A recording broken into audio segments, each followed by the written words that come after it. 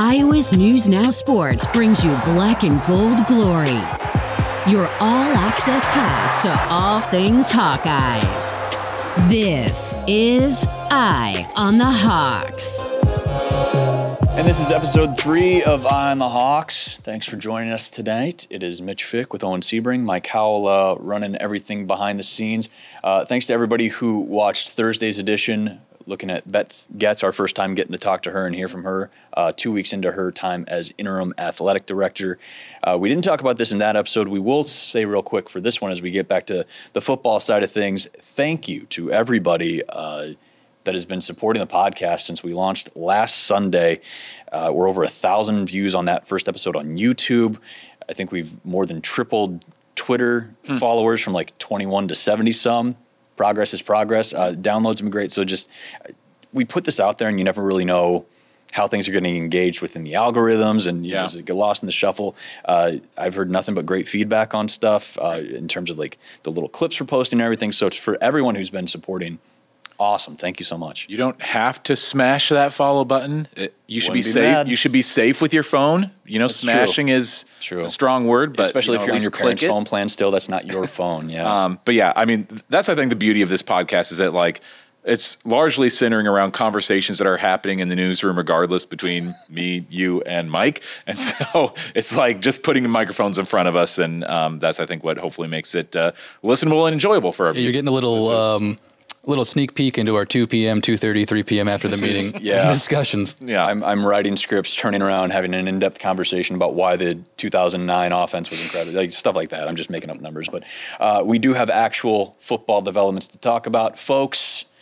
We have an AP preseason top 25 poll. The chill down your spine, just incredible. Iowa clocking in at number 25, technically up 9 spots from where they finished in the end of 2022 poll. You figure with the additions and subtractions, makes sense. I don't know. You've also got a few Big Ten teams all around there. Michigan, number 2, Ohio State 3, Penn State 7, Wisconsin 19, rounding out the Big Ten appearances in the top 25 proper.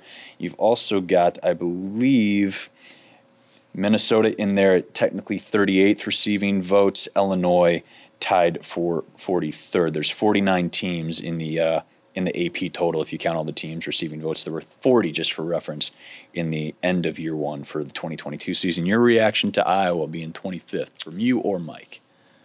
It's a big, important thing. Yeah, why don't I defer to Mike for now? 25 is better than 26 in the coaches poll. Exactly. I mean, numerically, absolutely. Yeah. When I saw that, I'm like, you know, we'll have a number by our name in the first game. That's pretty cool. When you look at all the teams on there, you see a lot of the usual suspects. I think every college football fan is in agreement that these polls shouldn't come out until week 3 or 4, but they do come out, so at least we're getting some hype. Yeah.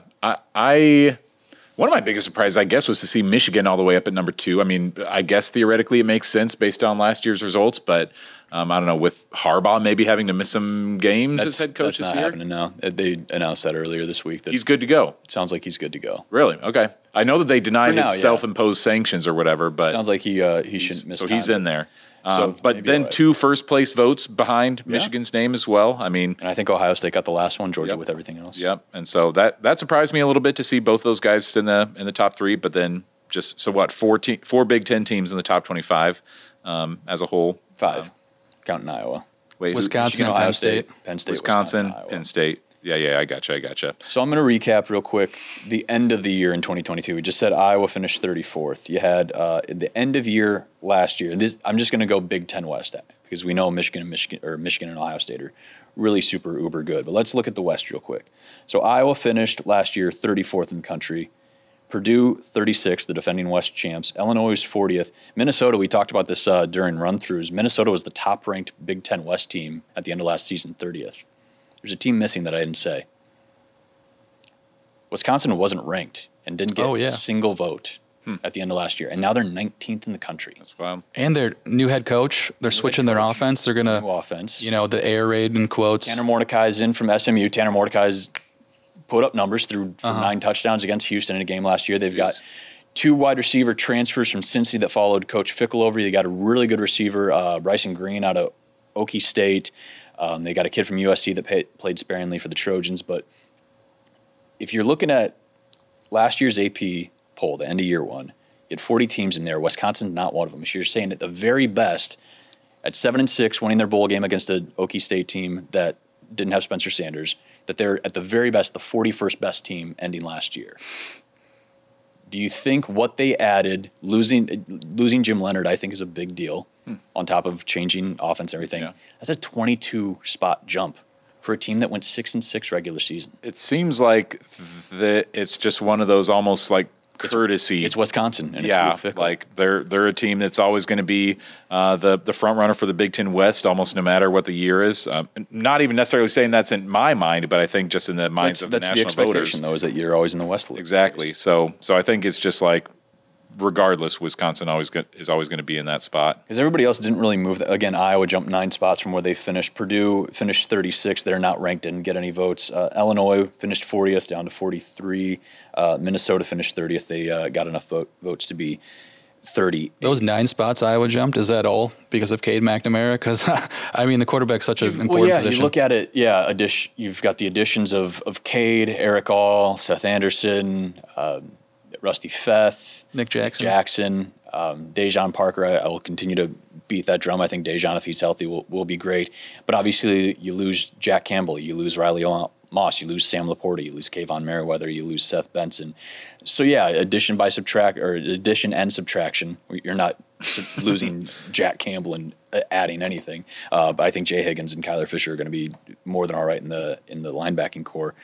Yeah, it feels like you've improved because Cade, assuming he's healthy, we haven't heard any updates yet, but that's an absolute upgrade. And then you add Seth, and you get a healthy Deontay Vines and everybody else. Truth be told, and you guys tell me if you disagree here, of those names that you listed of the guys who left, to me, Jack Campbell is the only name that's like, okay, yes, that is not a guy who's like replaceable or is going to be replaced this year with like an equivalent talent. I mean, obviously Sam Laporta is great, but like we've got a couple of tight ends this year who have a potential to be great too. Like I think that again, potential's the key word.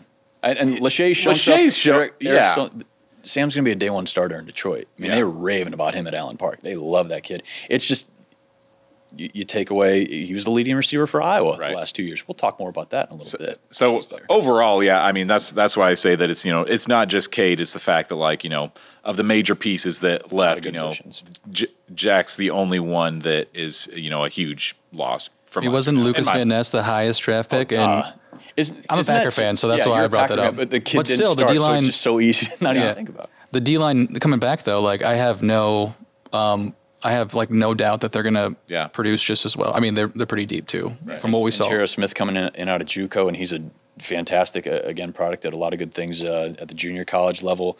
Noah Shannon's still up in the air. We don't know, but again, it's one of those. That's maybe the spot that you have arguably the most confidence of any spot on the defense, and maybe you could argue at every unit across the board, with the exception of punting.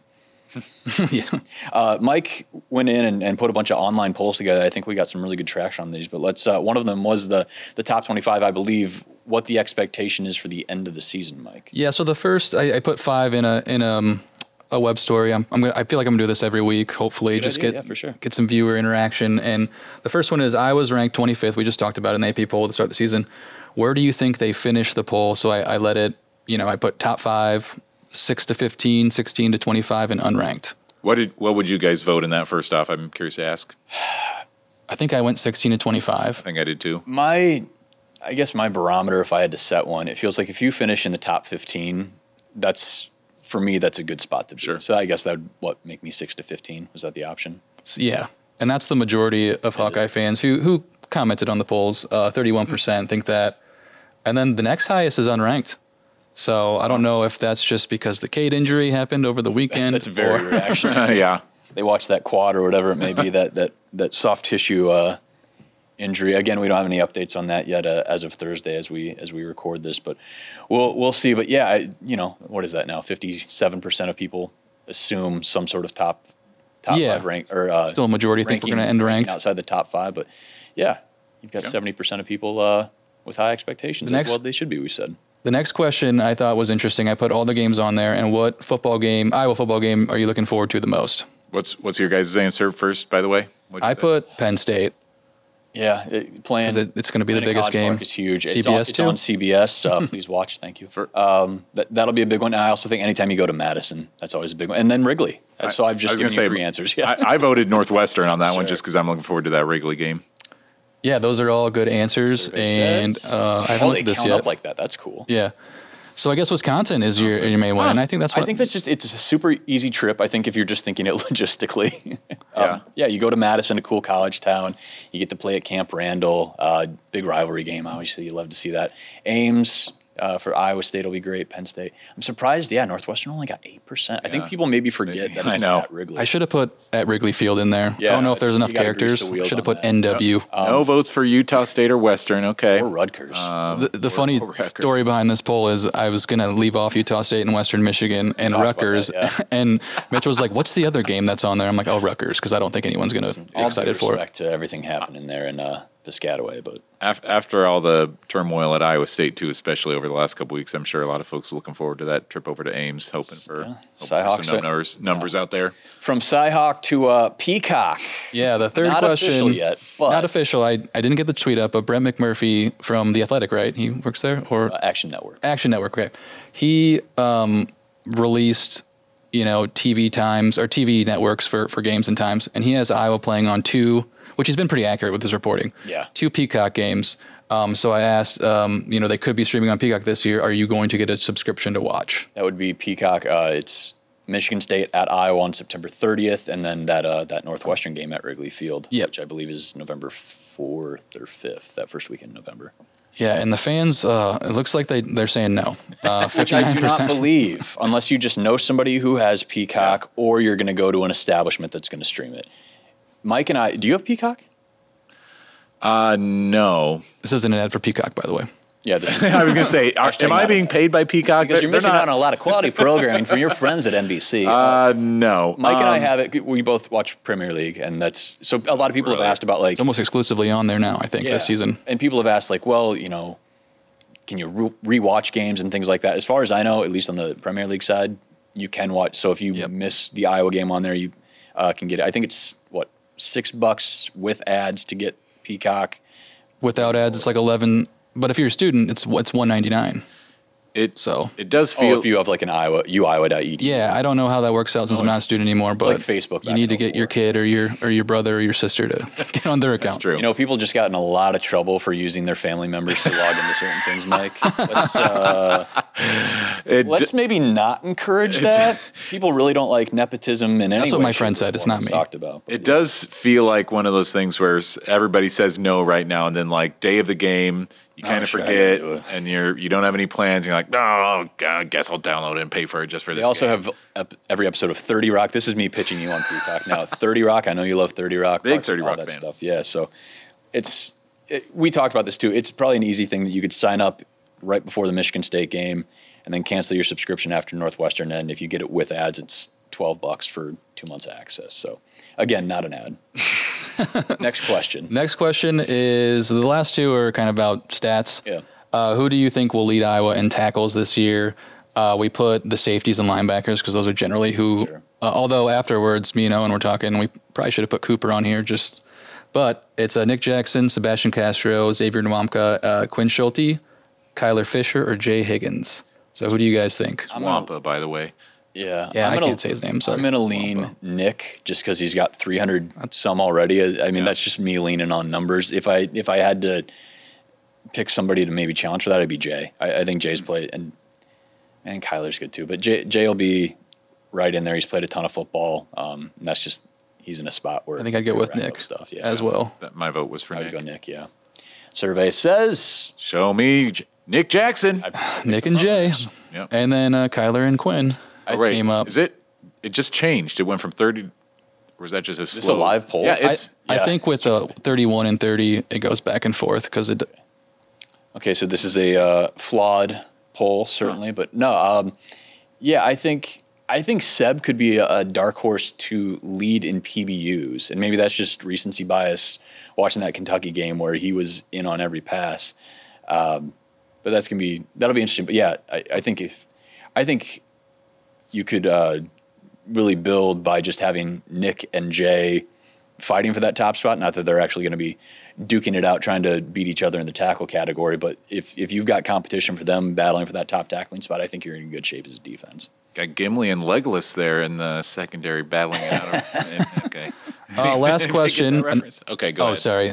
The last question is another stats-based one, and it's who's going to lead receiving. That's a big topic this offseason. Sure. Who's going to be the receivers this year? So we put Luke Lachey, Seth Anderson, Nico Ragaini, Eric All, Deontay Vines, or other. We put another, which, yes. I think I voted for Eric All when I filled out this poll myself. I don't know. Oh, do we have actual, stuff to fill out? Oh, I didn't click. I see what you're saying. This is me we revealing. actually I just went through it myself. I can't be involved. I had to bow out. Yeah, have to be. I'm a big. I think Deontay Vines is going to have a breakout year, so that's what I put. Yeah, I really hope so. I would say either Luke or Seth, and I think it might just come down to Seth having one or two big plays, kind of like Amir used to do. I mean, he can take the top off. We've seen that, but we also saw Deontay do that. So who do we got?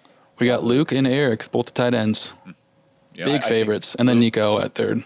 He kind of got swallowed up in Laporta just because of what we watched Sam do, but look at a really good year. I think he had 5 touchdowns. I'm saying, y'all. That's what I'm saying. He's a good one. Of course, Eric, we know what Eric can do. And, man, maybe Caleb Brown goes off somehow in that fourth spot, in that wide receiver spot. That's what I was wondering. The other one, yeah. When people put other, who they're thinking of. I mean, is it just Caleb that they're Steve Stylianos, boys, tight end 3. They're maybe. hyped up about him. I was listening to the Hawk Central podcast with Lystico and not an ad. Yeah, and this is not an ad, but they do a good job. This morning, their new one that came out, Sure. they said Caleb Johnson has a goal of having 300 yards receiving this year. That's one of his main goals. Out of the backfield. Wow. Yeah, that would be, if that's happening, then I would expect I would have a very good season. That would be nice to get going. Where would that have stood if he had 300 receiving yards? Where would that have stood last year in terms of leading receivers? Would that be like number 2? And that's a great segue into my trivia question. Sam Laporta in 2022 led the Hawkeyes in receiving with 657 yards. Oh. Tell me, in the Ferentz era, what year? Let me rephrase. You'd think, so hyped I was about this, I would learn how to phrase it correctly. Criticizing my phrasing what is the lowest number of receiving yards, ballpark of about 50 yards, to lead the team in receiving in the Kirk Ferentz era? Tell me the player in the year, too, if you can. And it wasn't last year? It was not.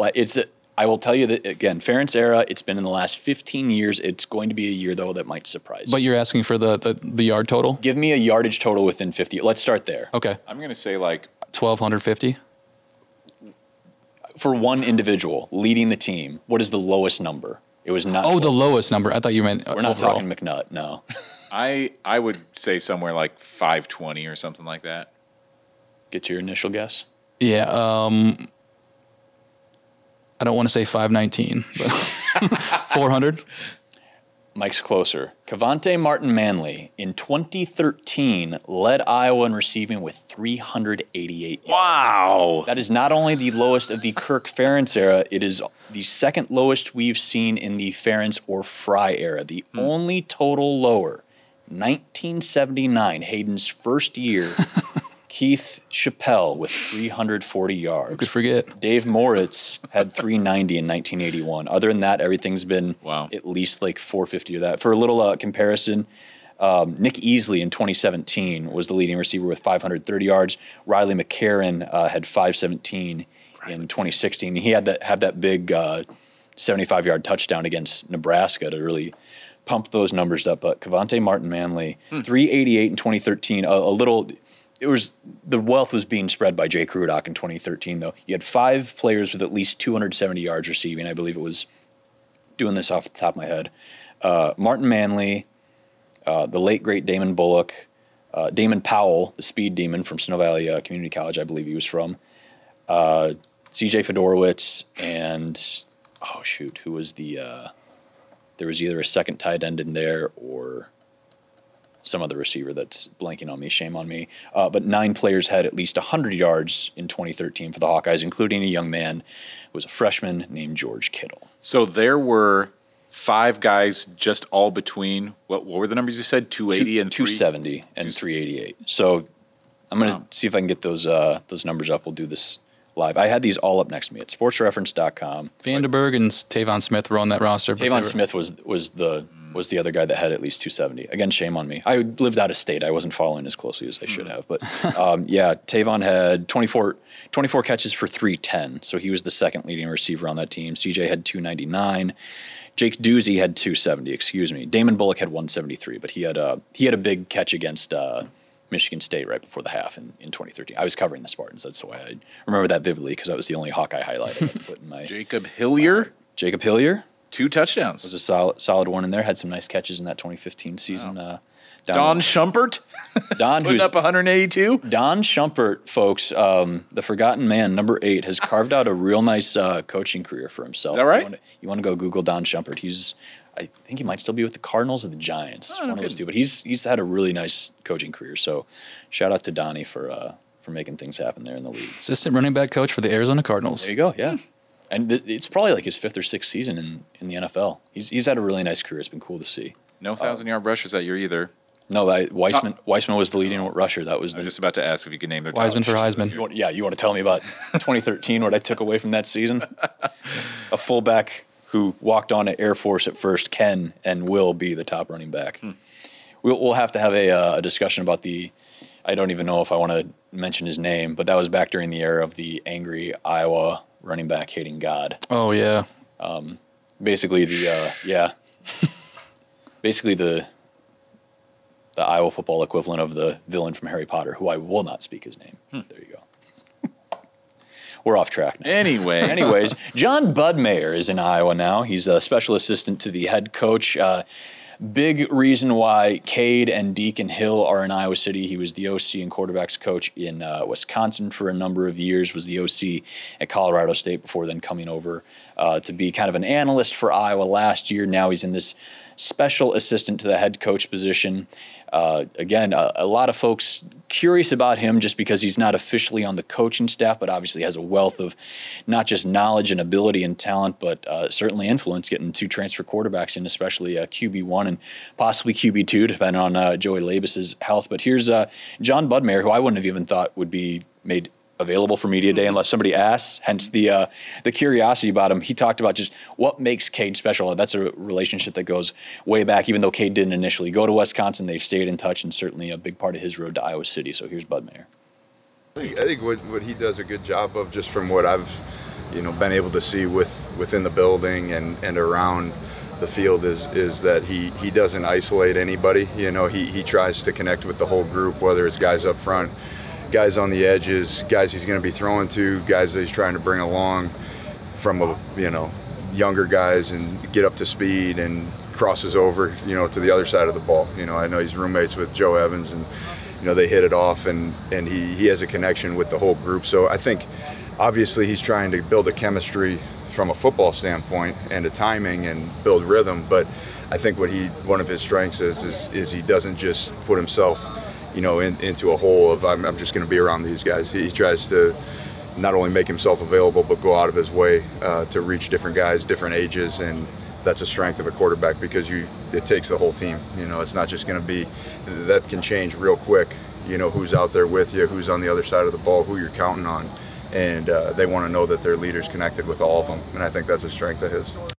I do feel like there's a right way and a wrong way to go about that as a new sheriff in town, so to speak, of a new quarterback coming in with experience and pedigree and coming in, and it feels like Cade's done it the right way, certainly of not ostracizing anybody, kind of putting his stamp on things. Granted, a trip to California will get anybody singing the right tune, I imagine, but it feels like he has not only come in and been like, hey, I'm the guy, I'm going to embrace everybody here, but they've embraced him back. So he's clearly doing something right. And again, you can't hear enough good things from Jon Budmayr about Cade. Yeah. Naturally, within any college or pro team or even a high school team, everybody knows the right things to say about their teammates or each other or their quarterback or whatever. But you do get the sense when you go around and talk to the players that Cade is a good rallier, and he's just kind of the focus. I mean, they talked about it. It's like as soon as he walks in the room, like everybody just wants to go talk to him. Like he's just, and to which I said, yeah, same with the media too. You see, Cade, that's where we're going. But yeah, he just seems like a guy that draws people to him and it just fills that leadership role perfectly. And the big thing about him, too, not just being somebody who has people gravitate to him, but, of course, he's a winner. That's a big appeal of his too, leading Michigan to the 2021 Big Ten Championship. His stats that year included one big number that we haven't seen the type of since Ricky Stanzi in 2010. We're talking completion percentage. I'm going to get it up here so I know it specifically. His completion percentage in that 2021 season, I believe, waiting. He's got it. Was something like, it was like 64.2%, which is 0.1% more than we saw from Ricky in 2010. So the last time we had a completion percentage of that high.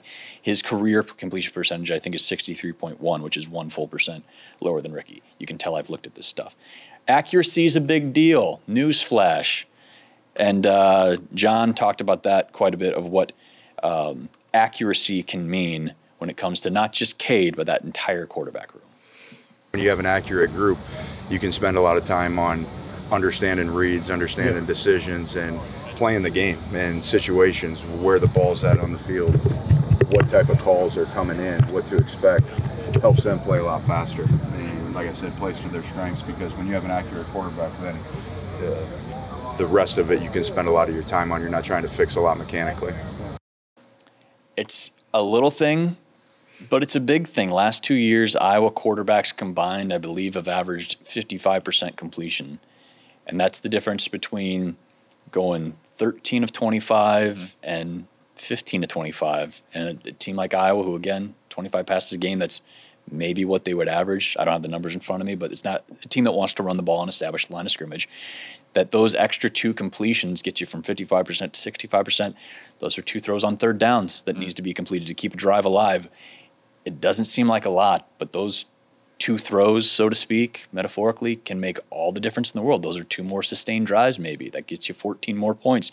25 gets in there if we want to talk about the magic number, so to speak. But accuracy is something, and again, we haven't seen it, but we haven't seen it not always not lead to success. Because you talk about Nate Stanley, a guy who threw a lot of deep balls, completed a lot of deep balls, never threw for more than 60% completion percentage, but he finished basically behind Chuck Long in every major passing category in Iowa history. So if you can hit the long ball, it helps you out a little bit. But Iowa wants to be that short, intermediate passing game and maybe hit the deep ball that we saw a little bit in scrimmage. But boy, to Jon's point there, you start getting accurate quarterbacks, and throughout the room, one less thing you got to worry about, and you can start focusing on some maybe those little more schematical things. Yep.